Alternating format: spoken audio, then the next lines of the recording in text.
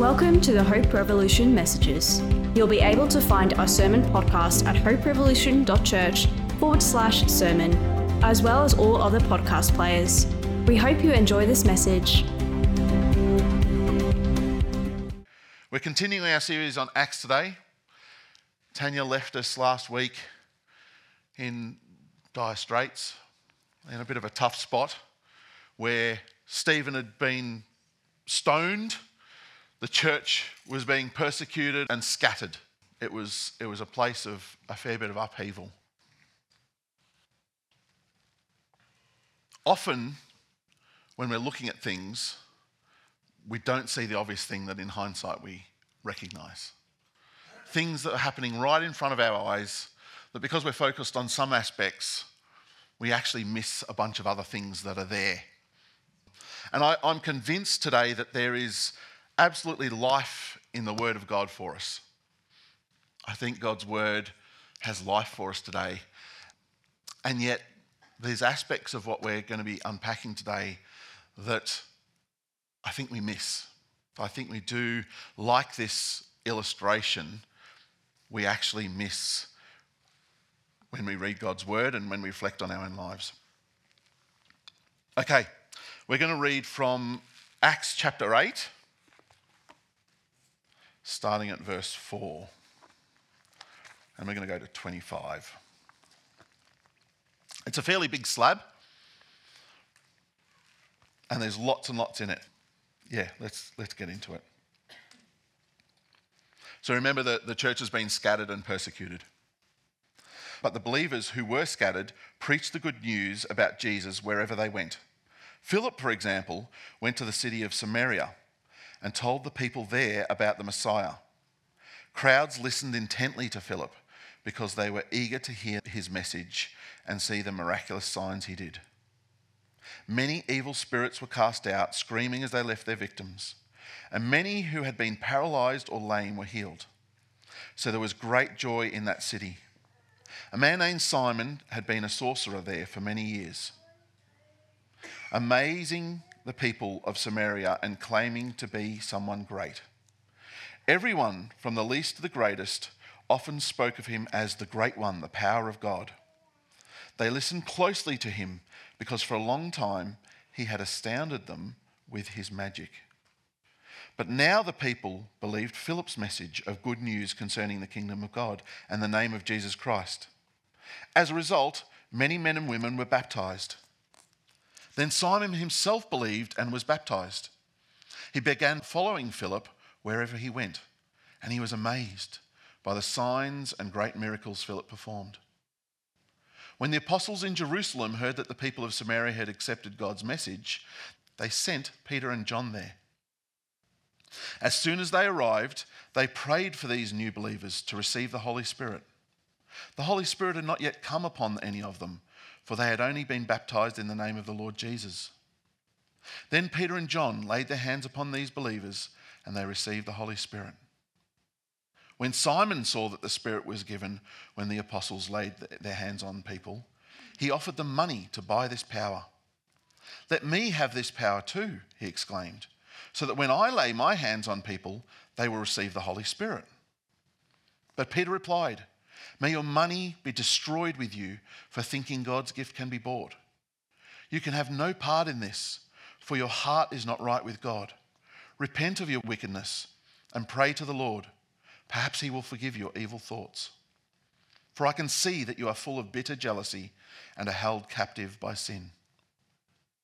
"Pray to the Lord for me," Simon exclaimed, "that these terrible things you have said won't happen to me."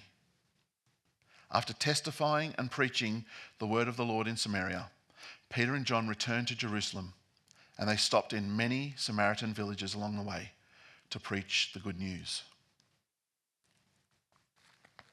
As I said, there's a lot in the passage. What's something that stood out to you? It entered into someone's mind that they could actually buy this spiritual power. The thought that someone could buy that spiritual power. Yep. Peter was unnecessarily harsh. Peter was unnecessarily harsh? Yep. Interesting. Yep. Anything else that stood out?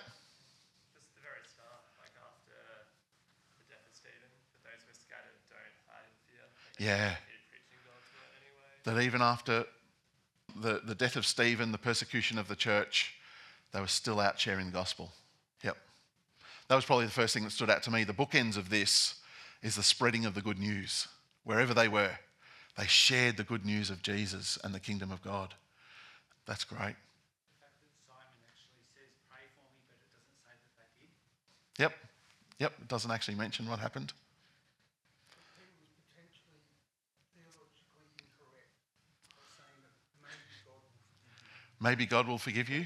Yep. If he asks for forgiveness in sincerity, then isn't it true that God would forgive?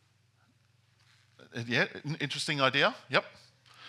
We could get into a theological discussion about that, but And verse 8, it's like there was great joy in the city. They're like, hang on, this is not just a Jerusalem thing. yeah, This is like, Samaria. this is other places too. Mate, this is excellent. Bring it on. It's moving.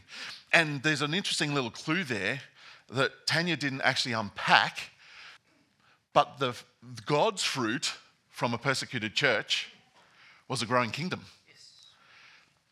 Stephen never saw it, but the fruit of the persecution was God was doing good things still. So much good stuff. You may not be aware, but parts of this passage have actually brought a lot of pain and division and bondage to believers in the church. There's a line in here that says, and this is not the theme for the day, but it's important just to point out. Verse 16 says, because the Holy Spirit had not yet come on any of them, they had simply been baptized in the name of the Lord Jesus. The idea that, and it's quite clear scripturally that there's a difference between baptism of the Spirit and being baptized in water because they happened at different times here.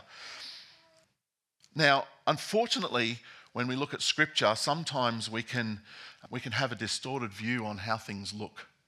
And you can take things out of context and you can take things in different ways. And it's really important to understand that what we focus on dictates what we see.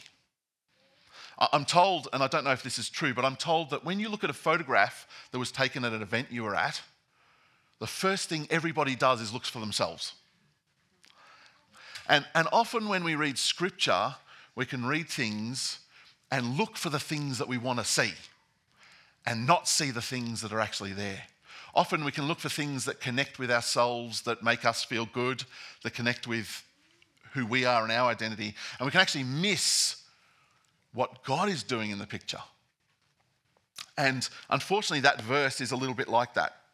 We can focus on the fact that Peter and John, the gurus, came and laid hands on people and the things that happen that we want to attach ourselves to. And yet when you look at when Jesus was baptized, no one laid hands, no one did anything. In fact, it was a guy, stinky guy in the back blocks of nowhere that didn't want to even baptize him in water, and yet the Holy Spirit came down on Jesus like a dove. And later in Acts, we see that Peter is praying and the Holy Spirit falls on a bunch of people, and then they get baptized. We can sometimes focus on parts of the story that create ideas in our head that we want to create.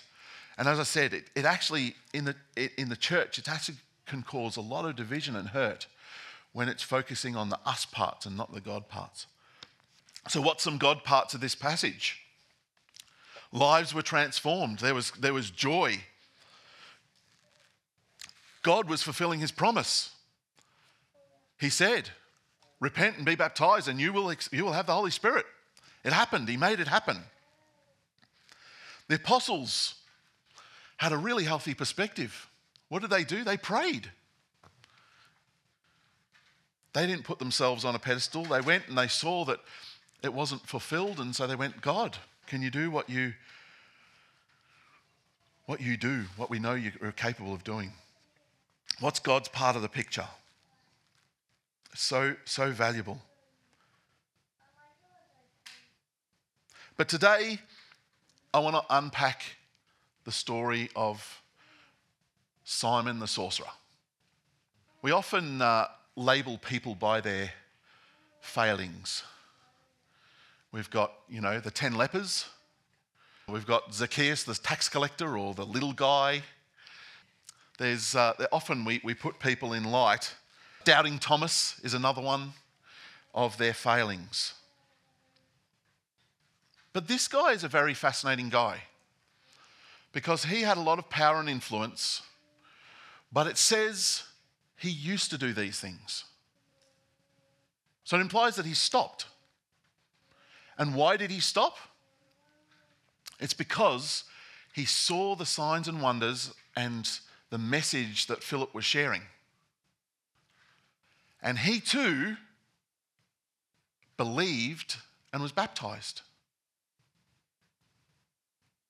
And he continued to follow Philip. So he was being discipled. And he was there when Peter and John came. So he obviously was attending their meetings or their gatherings or whatever was going on. He was part of. This is not Simon the sorcerer. This is Simon the Christian. How we would describe a Christian is exactly this person. He's a guy that has turned from his old ways. He's been baptized and believed. He's being discipled and is meeting with believers. And he actually goes one step further because he sees the value of what they're doing. And he's happy to pay to participate in the ministry.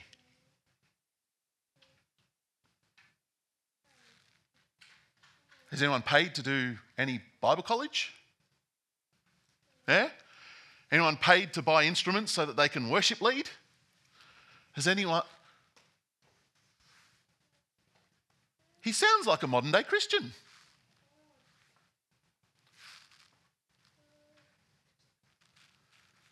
And we have got so used to modern day Christianity, I think we actually miss how much we are like Simon.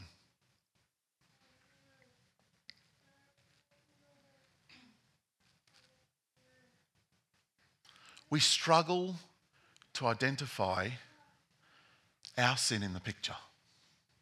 He didn't see it. He didn't see the failing of his perspective. In fact, if he was a modern day believer, he would have great ammunition to justify what he was doing. I'm giving money to the apostles. Isn't that a good thing? I'm receiving a gift that I'm going to use for ministry. Isn't that, he says, so that I can impart the Holy Spirit to other people. It looks like he's doing the right thing. And yet, Peter, as Jim points out, is ruthless with him. Because he's blind to his sin. I believe that we've actually got a real challenge as Jesus followers, particularly in the Western church. I'm not just talking about Hope Revolution, I'm talking about the Western church. We are at risk of creating our own religion. We are at risk of creating our own religion because we want to accept the gospel of Jesus, as Simon did, but we also want to hold on to the things of the world. We want to create this hybrid where it's a bit of this and a bit of that. And we're okay with it. We've resolved in our minds or in our hearts that this balance is acceptable. My anger got a bit out of control, but I had a good reason. Jesus got angry in the temple, didn't he? So maybe I'm allowed to get angry too. I can't forgive them. But you'd be the same if you knew what they did. With all my other commitments, time for God is just a struggle. It doesn't really fit in.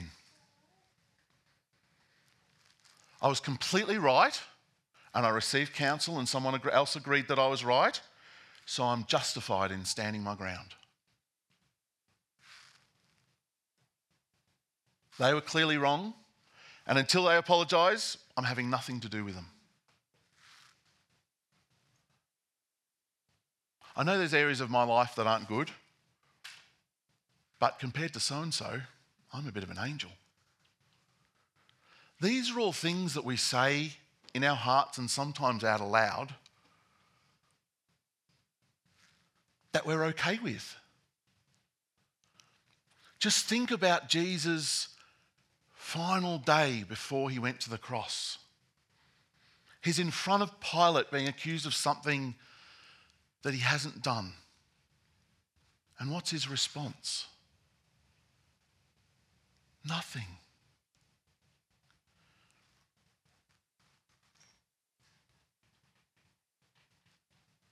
Don't you know that the gospel is that while we were yet sinners, Christ died for us?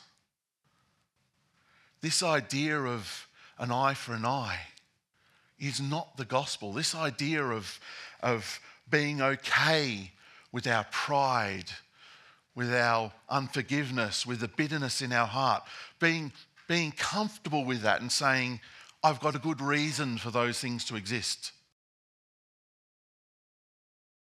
God has a good reason to kill us all, but he doesn't.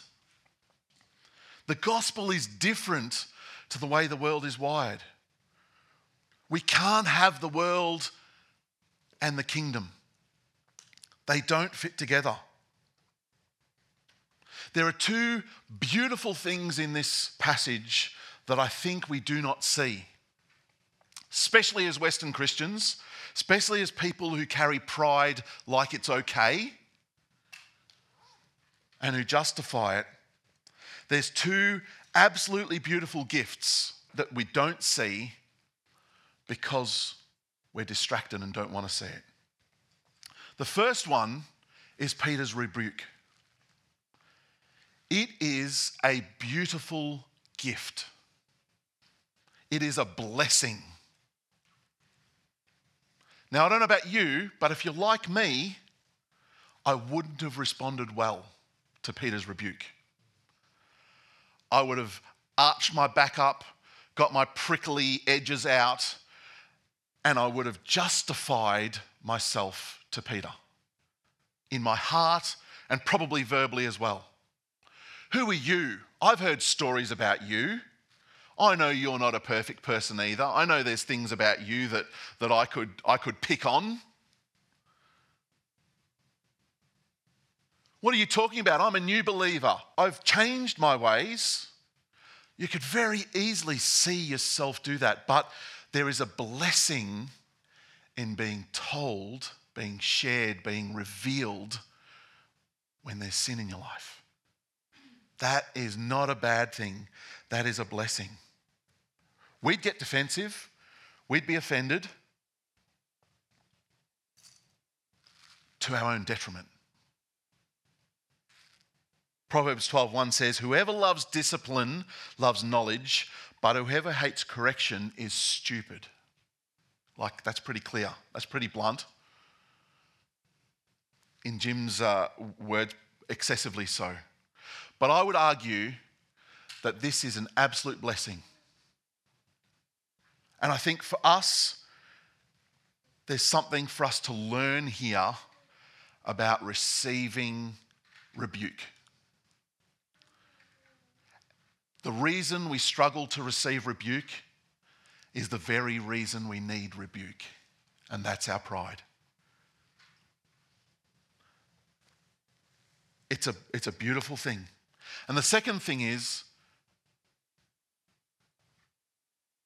Simon's response. Simon's response is actually pretty cool. He says, please pray for me that these things don't happen. Now, we just get one line. We don't know whether he repented and turned from his ways. We don't know the rest of the picture. But he's starting off in a really good spot. He's starting off with a momentum in the right direction.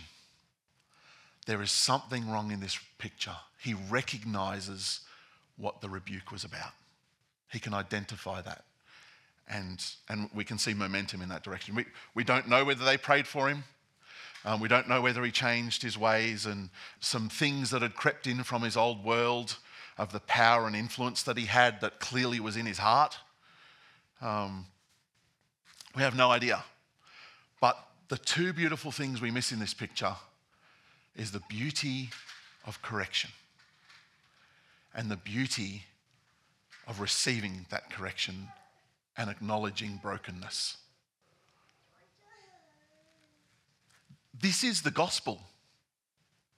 That while we were sinners, when we didn't have our stuff together, when we were broken, God reached out. He didn't say ignore your brokenness. He said repent. Acknowledge your brokenness, and I will release you and free you and give you new life that you don't even deserve. It's amazing. But I want us to be careful, because when we look at this picture, we can fall into a little trap. Yes, I can relate to Peter. There's a lot of people that I can see their brokenness and their sin. My mission's going to go out and fix them all. It's easy to do. We want to be Peter in the story and not Simon. We want to point out all the brokenness that we see in people's lives and the irritations and the failings and That's a no-brainer. God sees that. He knows that. Again, look at Jesus as a model. How many times did he go round interrupting people about their brokenness? Very, very, very rarely. People approached him and asked questions, just as Simon did with Peter and John. They didn't walk into the room and start telling Simon, you've got this problem, and so you've got this problem, I see this in you. It's actually Simon that initiated it, and they responded to him. And absolutely, if someone invites you to speak into their lives, be honest. Bless them. That doesn't give us permission to run around telling everybody what's broken about them. Imagine if God did that to us. I think, we'd be pretty discouraged. So be careful. You're not Peter. You're probably Simon. And understand and realize the gospel picture that is in this passage. This is a gospel story. The God story here is that a guy's life was being transformed and he was going through the pain of the discipling with a possibility of freedom. He'd heard the gospel, he'd responded to the gospel, but he was carrying some baggage that wasn't his to carry, wasn't part of his new life, wasn't part of the freedom that God had for him. And in this conversation, in this interaction, that was revealed to him, and he was invited to change. That's the gospel story. That's what we carry. 1 Corinthians 6:9 says, "Don't you realize that those who do wrong will not inherit the kingdom of God? Don't fool yourselves." Why was Simon so harsh? Because he understood this concept. Don't fool yourselves. Don't you realize that those who do wrong will not inherit the kingdom of God? However, that's not the whole picture. 1 John 1:9 says, "But if we confess our sins to him, he is faithful and just to forgive us our sins and to cleanse us from all wickedness." Do we pretend there is no wickedness? Absolutely not. There is wickedness. But God, in his mercy, cleanses us from all wickedness when we ask for forgiveness.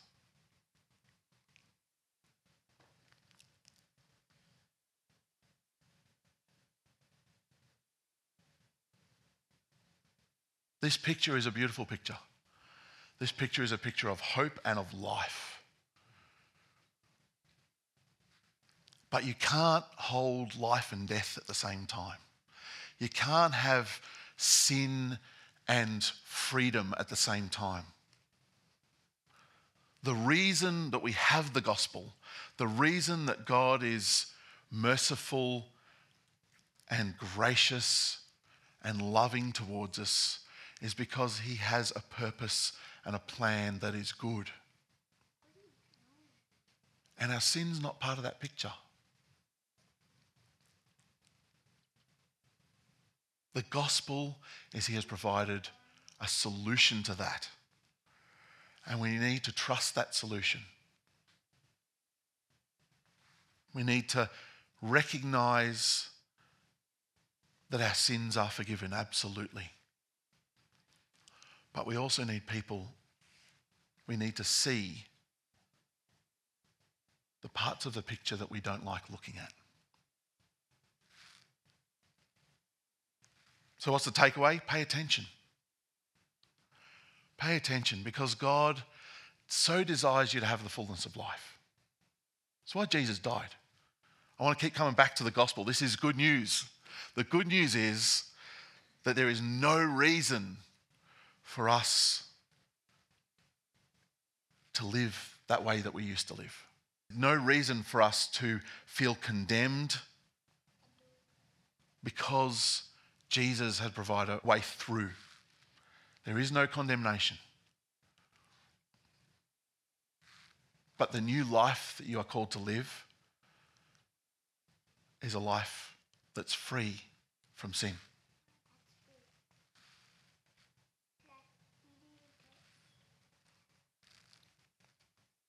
As we move into this year, I really want our culture to be one that treats sin the way God treats sin. Sees sin the way God sees sin. I don't want it. It's yuck. Am I perfect? Absolutely not. Am I expecting by the end of the year to be perfect? Absolutely not. That's why the gospel exists. Because the expectation is not perfection. But I want to pursue, I want to hunger and thirst after righteousness. I want to seek first the kingdom of God and his righteousness.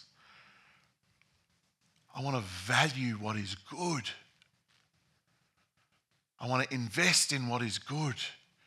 And I want to leave the old ways behind. There's scripture after scripture that talks of letting go of those things that hinder us and pursuing the things that God has for us. If you are invited into somebody's life to speak life into them, and you tell them it's okay to hold on to their sin, you're actually deceiving them. You're not helping them at all. You're leaving them stuck in a position of having this distorted picture of freedom and bondage in one picture. And and this is more important, if you have someone that you know loves you, speak into your life. I'd really encourage you to just go to God and say, hey, is there any pride in here stopping me from receiving? Is there anything that's holding me back that this person is loving me through this hard space of pointing something out?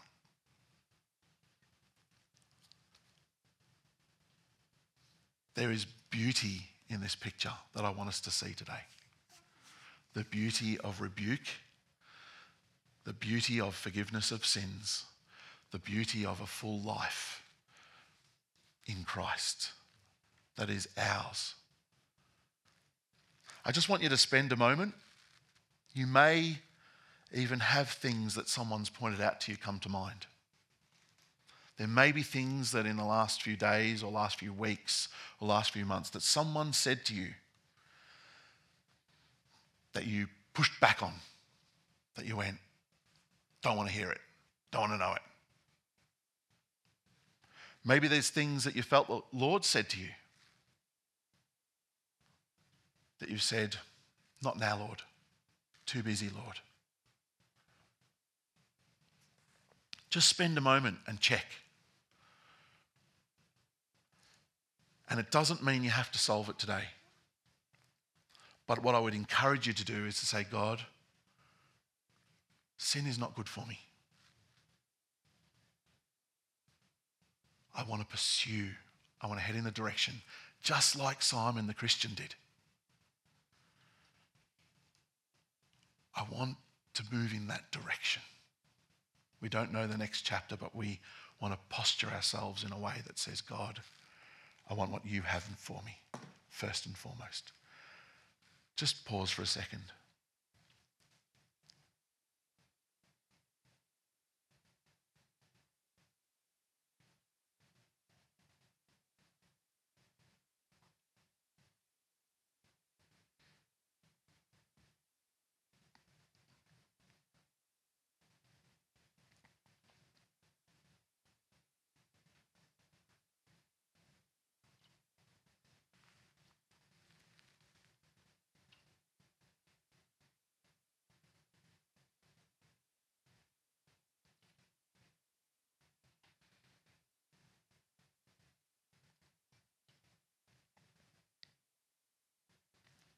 Lord God, I want to thank you that everything that you do is for our good.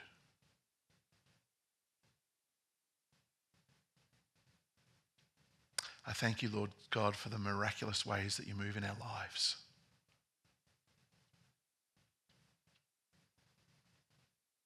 That you are the strength in our weakness. That you forgive. That you are so merciful and gracious towards us. But Lord, today I want to thank you for your correction. I thank you that you don't leave us in our place of not knowing, not understanding, but you so gently lead us to still waters and green pastures where our soul is restored and renewed. Thank you so much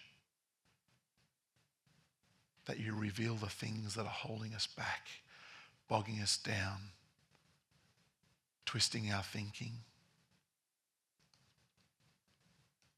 Lord, I pray today that you will give us a new spirit, not one of pride, Lord God, but one of desiring, pursuing, and hungering after your righteousness. Lord, I thank you so much for your spirit that leads us in that. I thank you so much for a community of loving, gracious people that accept us as we are. For the encouragement, for the spurring on, for the nurturing, for the patience, and for the discipling too, Lord.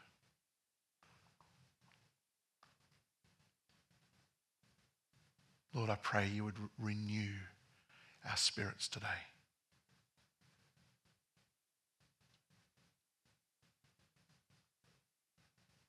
Refresh our spirits today.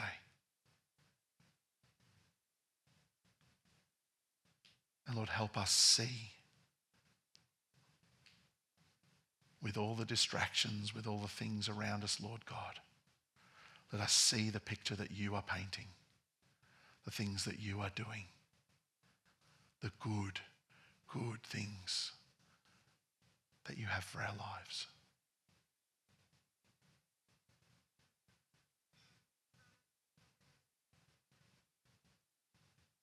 In Jesus' name. Amen. Amen. One thing I believe God has challenged me on, and it plays into this in a counterintuitive way. I can very easily get fixated on things that are broken, things that are not working, things that are not how they're meant to be. And I can justify it because God does too. But I think for me this year, and you'll probably have this theme, you'll be sick of it by the end of the year, I suspect, but I'm not apologetic about it, is that if God is a good God and he is present, then there is good in the present. And sometimes I can get easily discouraged and distracted by the things that aren't good. And yet I think, just like in this passage, there is good for us to see, there's good for us to seek, and there is good for us to seed. Does that make sense? To observe and to notice, to pursue and to plant. And that's something that this year is something that I definitely want to have resolve in pursuing. When I read God's word, when I interact with people, when I'm in circumstances that are yuck and circumstances that are fantastic, what's the good that I see? What's the good that I'm seeking? And what's the good that I'm seeding?